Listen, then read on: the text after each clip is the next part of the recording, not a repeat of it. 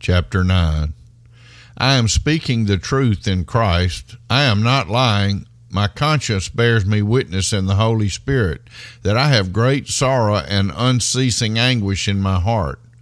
For I could wish that I myself were accursed and cut off from Christ for the sake of my brothers, my kinsmen according to the flesh. They are Israelites, and to them belong the adoption, the glory, the covenants, the giving of the law, the worship, and the promises. To them belong the patriarchs, and from their race, according to the flesh, is the Christ, who is God over all and blessed forever. Amen. But it is not as though the word of God has failed, for not all who are descended from Israel belong to Israel, and not all are children of Abraham because they are his offspring, but through Isaac shall your offspring be named. This means that it is not the children of the flesh who are the children of God, but the children of the promise are counted as offspring.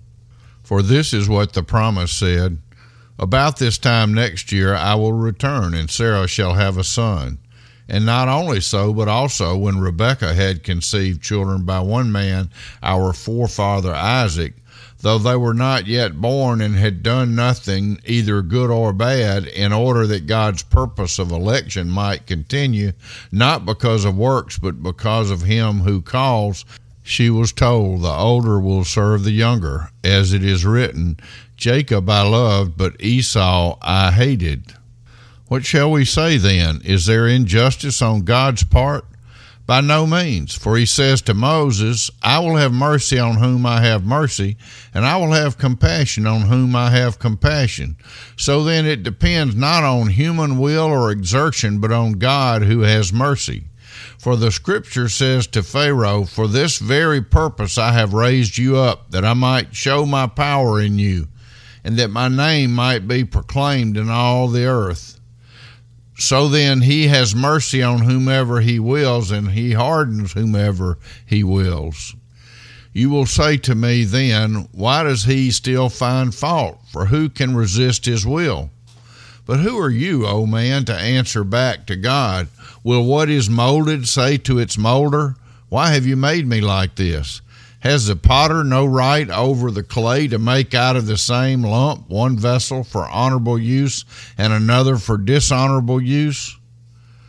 What if God, desiring to show his wrath and to make known his power, has endured with much patience vessels of wrath prepared for destruction, in order to make known the riches of his glory for vessels of mercy, which he has prepared beforehand for glory, even us whom he has called, not from the Jews only, but also from the Gentiles, as indeed he says in Hosea, those who were not my people I will call my people, and her who was not beloved I will call beloved.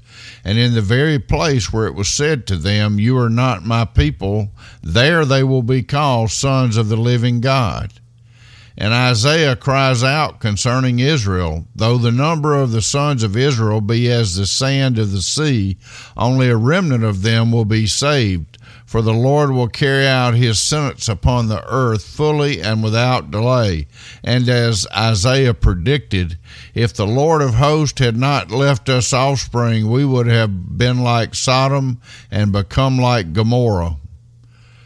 What shall we say then? That the Gentiles who did not pursue righteousness have attained it, that is, a righteousness that is by faith, but that Israel who pursued a law that would lead to righteousness did not succeed in reaching that law? Why? Because they did not pursue it by faith, but as if it were based on works. They have stumbled over the stumbling stone, as it is written, Behold, I am laying in Zion a stone of stumbling and a rock of offense, and whoever believes in him will not be put to shame.